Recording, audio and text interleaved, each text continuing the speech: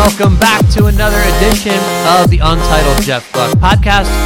I'm your host, Jeff Gluck, and today it's a 12 questions version of the podcast with Ross Chastain, who drives for Premium Motorsports in the Cup Series and JD Motorsports in the Xfinity Series. This has been a year where Ross Chastain's been getting a lot of love for finishing above where people think that their cars should finish each week.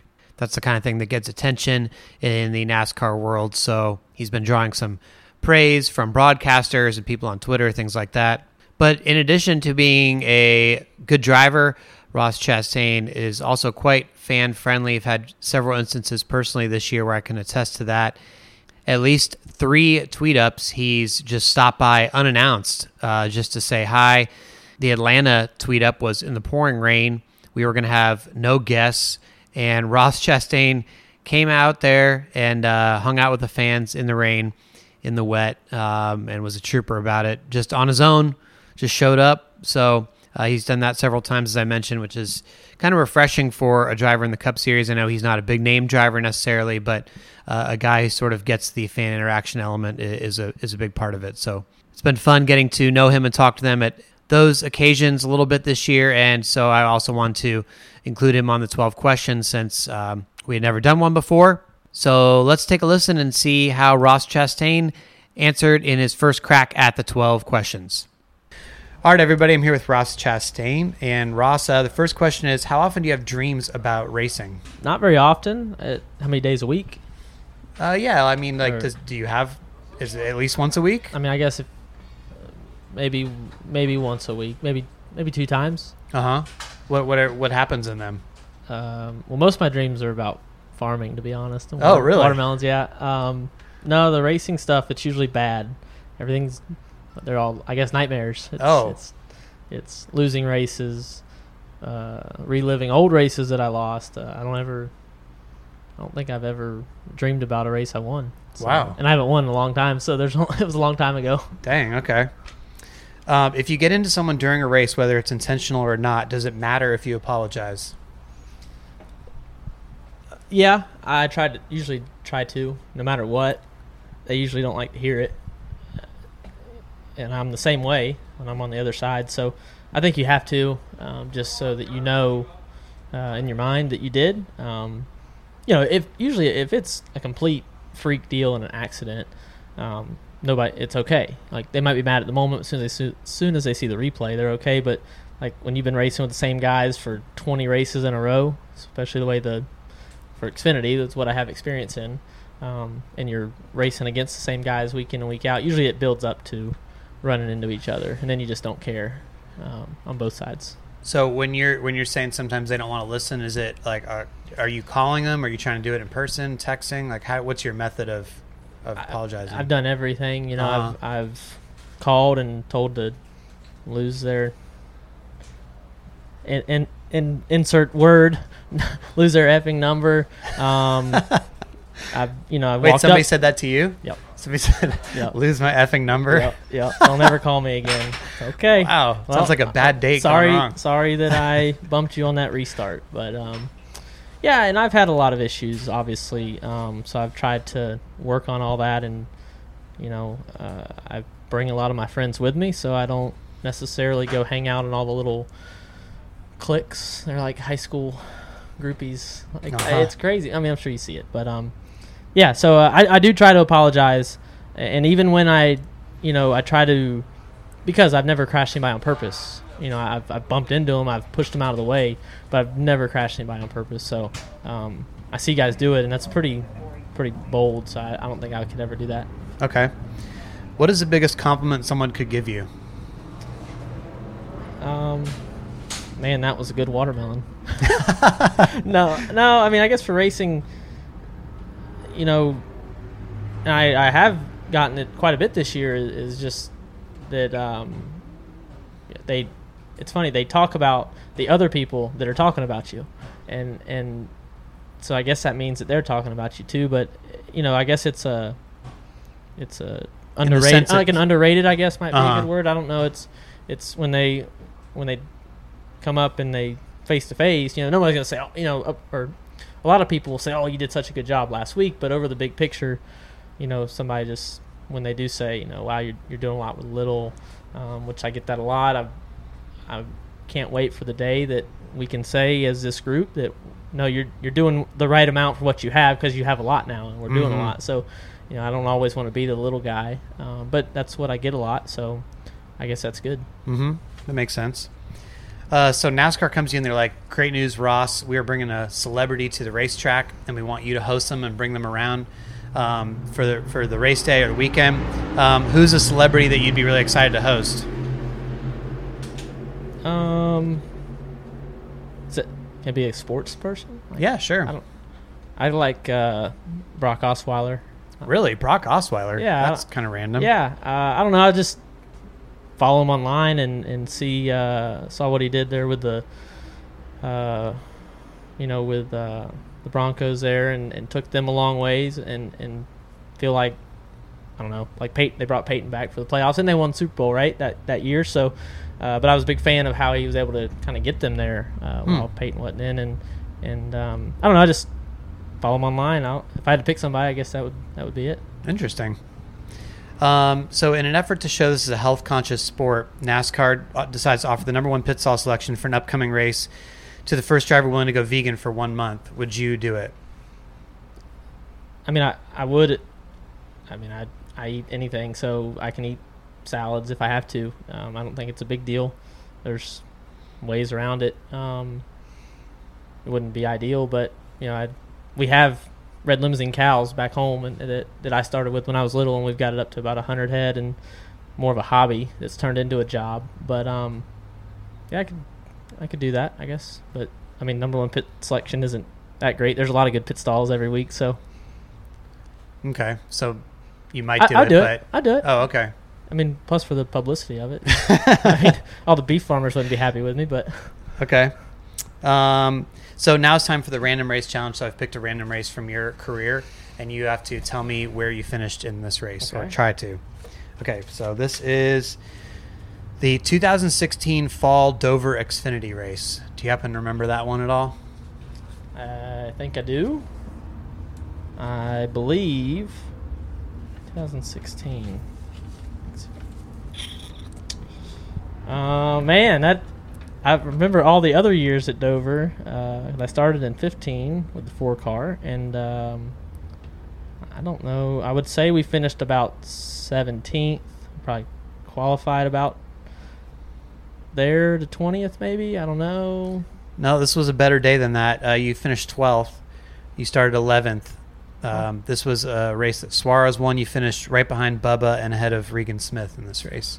Okay. No memory of it? No, not really. Oh, okay. We do a lot of promoting up there, and by the time the race comes around, it's like finally all the promoting is done. Yeah, now it's just a blur after that. Yeah. Who is the best rapper alive? I don't know. I had a feeling you weren't going to give me a good be able to give an answer for this one. I honestly, to be truthful with you and not just say who he told me to, the guy standing behind me on the way over here, I don't know. I don't know. I believe it. Who is it? I don't know. Who's? No, I don't know. Oh, you don't know? No, there's no right answer. Well, I mean, but if you had to pick one, I don't. Oh, I think Kendrick Lamar is. So I don't know. I don't keep up with all that. I'm yeah, pretty isolated, I guess. Well, see, that's why I have the question on here, because either people know it or it shows about like their musical taste that they don't know it. Country, so, and I call it old country, like 90s. You don't like bro country? No. And then Jay, my cup owner, he laughed at me about a week ago because something came on. I said, "Oh yeah, this is some good old country," and he goes, "Old country, this is the new stuff." So that was funny, but okay. no bro country, and no, I don't know, pretty simple. Okay. Who has the most punchable face in NASCAR? Can I pass on this or not? I feel like that you've already punched some faces. Yeah. Or been punched. I'm not sure which way it went, but being that we're able to stand each other now, and we've shook hands and we can pass each other and say, hey, I guess I should have started with this, but Jeremy Clements. I mean, that's it's to answer your question, it's pretty punchable. But you're good now. You said though. Yeah, no, the right after that, it was like nothing ever happened, and he was great. So I'm going to be great, and because granted I was the aggressor when it finally came to a face-to-face, but I felt like that was my stance, that I had to do it. So that he changed right then, and we've been great. So it, I don't know, still not the way to handle stuff, but yeah, that's obviously, unfortunately, first-hand experience in NASCAR, and hopefully that doesn't ever happen with me again. Well, I am glad to talk to somebody who has actually punched as part of this question, because it's almost a theory for the rest of the time. So at least we have somebody that has first-hand experience on the 12 questions. Literally first-hand. First-hand, yeah. Okay, so NASCAR enlists 3 famous Americans to be involved with your race team as part of a big publicity push they're doing. They're going to bring Taylor Swift, LeBron James, and Tom Hanks to the track. You have to pick one to be your crew chief, one to be your spotter, and one to be your motorhome driver. So who do you pick between Taylor Swift, LeBron, and Tom Hanks for which position? I guess we could put LeBron up on the roof, because I can always just turn that down, and I don't have to listen to him if I don't want to. Okay. Because we can turn our spotters down when we want to, but now my spotters, both of them are going to give me a hard time about that. But that's good. You got to keep them on their toes. So LeBron up on the roof. I guess Taylor could be the motor home driver, I guess, if I had a coach. And then who's the last one? Tom Hanks. Yep. Yeah, I guess he's on the box. I feel like he'll be practical enough. He could choose between 2 and 4 tires. That's pretty easy deal there. So you don't have a motorhome now, so it would be I have a trailer. I have one of those toy haulers, and I drive it to the close ones that are around. Oh, okay. But, you drive it yourself there? Yeah. Yep. So the rest of the time you're in the hotel life? Yeah.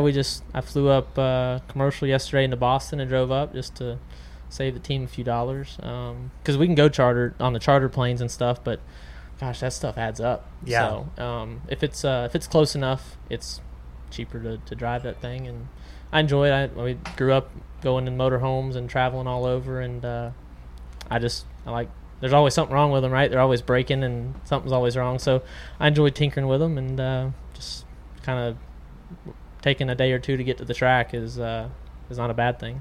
You ever run into fans in the hotel lobby for breakfast or something like that? See them more at like the KOAs and stuff. Actually, they'll see something, or they'll see us, and you talk. I guess you talk more at a campground. Oh, okay. I feel like hotels just kind of in and out, but yeah, we.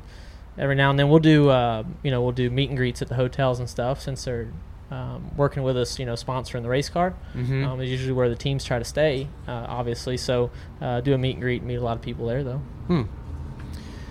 What's the key to finding the best pre-race bathroom?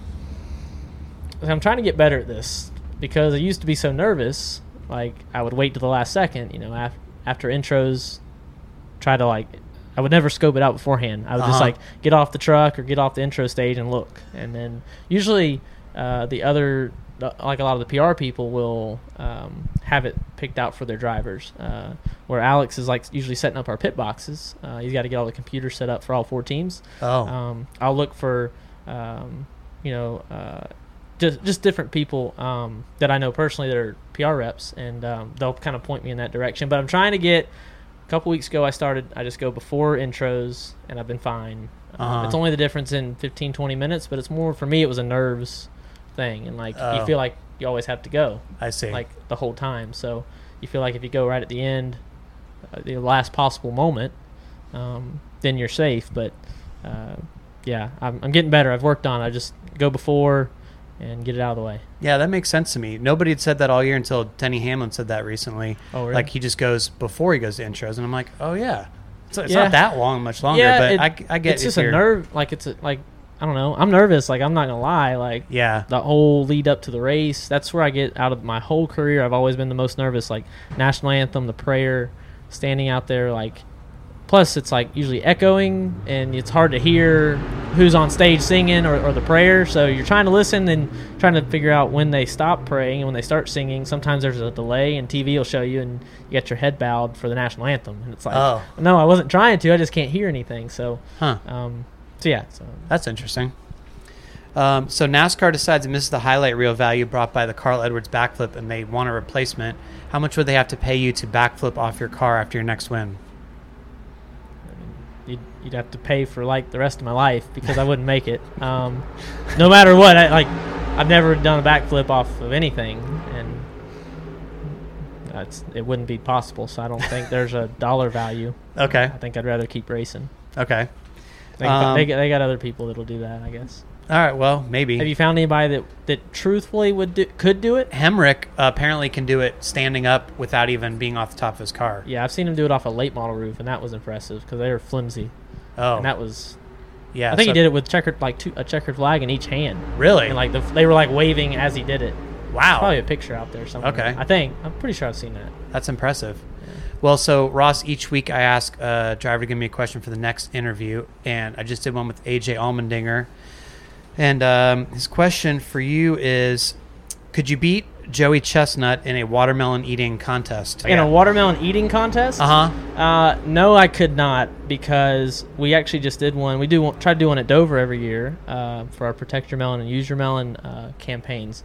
And we had the National Watermelon Queen and the Florida Watermelon Queen, and me and my brother.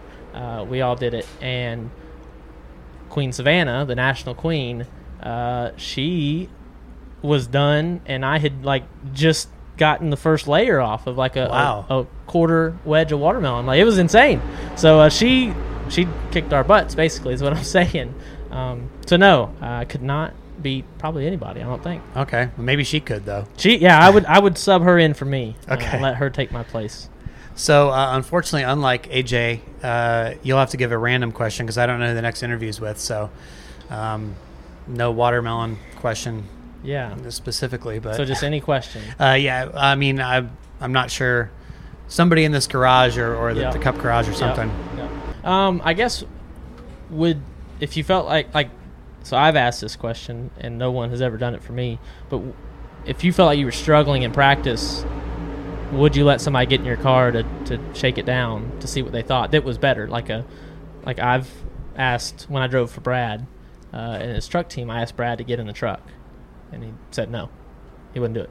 And I said, I just want you to get in, take it out one time. And so all along the years, I've asked other people. When Landon was here, I wanted him to get in the 4-car. Nope, nobody ever wanted to do it. So would you do it? And then if you could, who would you pick? So why don't they do it? I don't know. Oh, I've gotten in other people's. People have asked you. And you went. Oh, I go get in trucks almost every weekend these days. I've gotten in. I got in at Charlotte for Corbin Forrester in their 7 truck, and then I got out of that in the 49 truck, which is a premium truck, so I drive their Cup car. They saw me get out, so they asked me, so I went down and got in the 49 truck right after that. So I just get in, adapt the seat a little bit, get the seat belts where they fit, and go run 3 or 4 laps just to give my opinion of what the truck's doing. So I'm struggling at New Hampshire this weekend. I would like for somebody to get in the car now and tell me what they think. Gotcha. But I've asked, and nobody else ever seems to want to do it. So I guess, would you do it? And then if you would, who would it be? And I don't know. I would like this weekend, I'd like Priest to come back and get in. Tell me what he thinks. Right. Tell me your honest opinion. He's driven the car before. Somebody with a good experience. Okay, that's a very interesting question. Thank you. That's a good one. Thanks for doing this interview. I really appreciate it. Yeah, man. Thanks. All right, everybody. So there you have it. Ross Chastain on the 12 questions. Gave some good, thoughtful answers on that one. I appreciate him doing that. Coming up on the next edition of the podcast, it's going to be a How I Got Here, and it's going to be with 2 IndyCar drivers, Zach Veach and Dalton Kennett, and they were here in Portland, Oregon recently, and I got to meet them at a coffee shop, and so we sort of did a different sort of How I Got Here, where I talked to both of them about their story, and then in light of the recent news that the IndyCar ladder system is no longer going to be backed by Mazda, I talked to them about how that might change and how important the IndyCar ladder system is for other people to get where they are. So different sort of one, but if you're interested in sort of driver development type things, that would be a podcast that may interest you. And then I'm not exactly sure what my plan is going to be for the post-race podcast this weekend, because I'm going to be at the Knoxville Nationals in Iowa on Saturday night. Then I will fly home first thing early Sunday morning. hopefully arrive back home in Portland in time to watch the end of the Michigan race, or maybe most of the Michigan race, depending on when my flight arrives. And then obviously I will do a podcast concerning that. So I'm not sure what the format will be. I may need some help with people to send me questions or things like that, but we'll figure that out a little bit later in the week. And then if you enjoy the 12 questions interviews, coming up next week is William Byron, Willie B, from Hendrick Motorsports. He's on the 12 questions. So hopefully you will tune in for that one as well.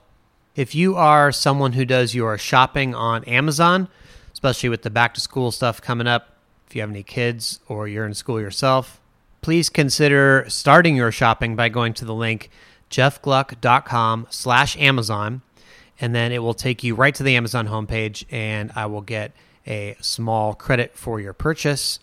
No cost to you, but I get a little commission for the website, and then that helps me buy some household items and things around here, including what we will be using for our diaper fund for the baby coming in less than 3 months. So if you aren't a patron and you still want to help support the podcast, that's something you can do free of charge, and again, doesn't increase anything on your end as far as price-wise. Anyway, regardless of how you support the podcast, just by listening, I really appreciate that. All of you guys are why I do this, so thank you for listening. Thank you for your time, and I will talk to you next time on the Untitled Jeff Gluck Podcast.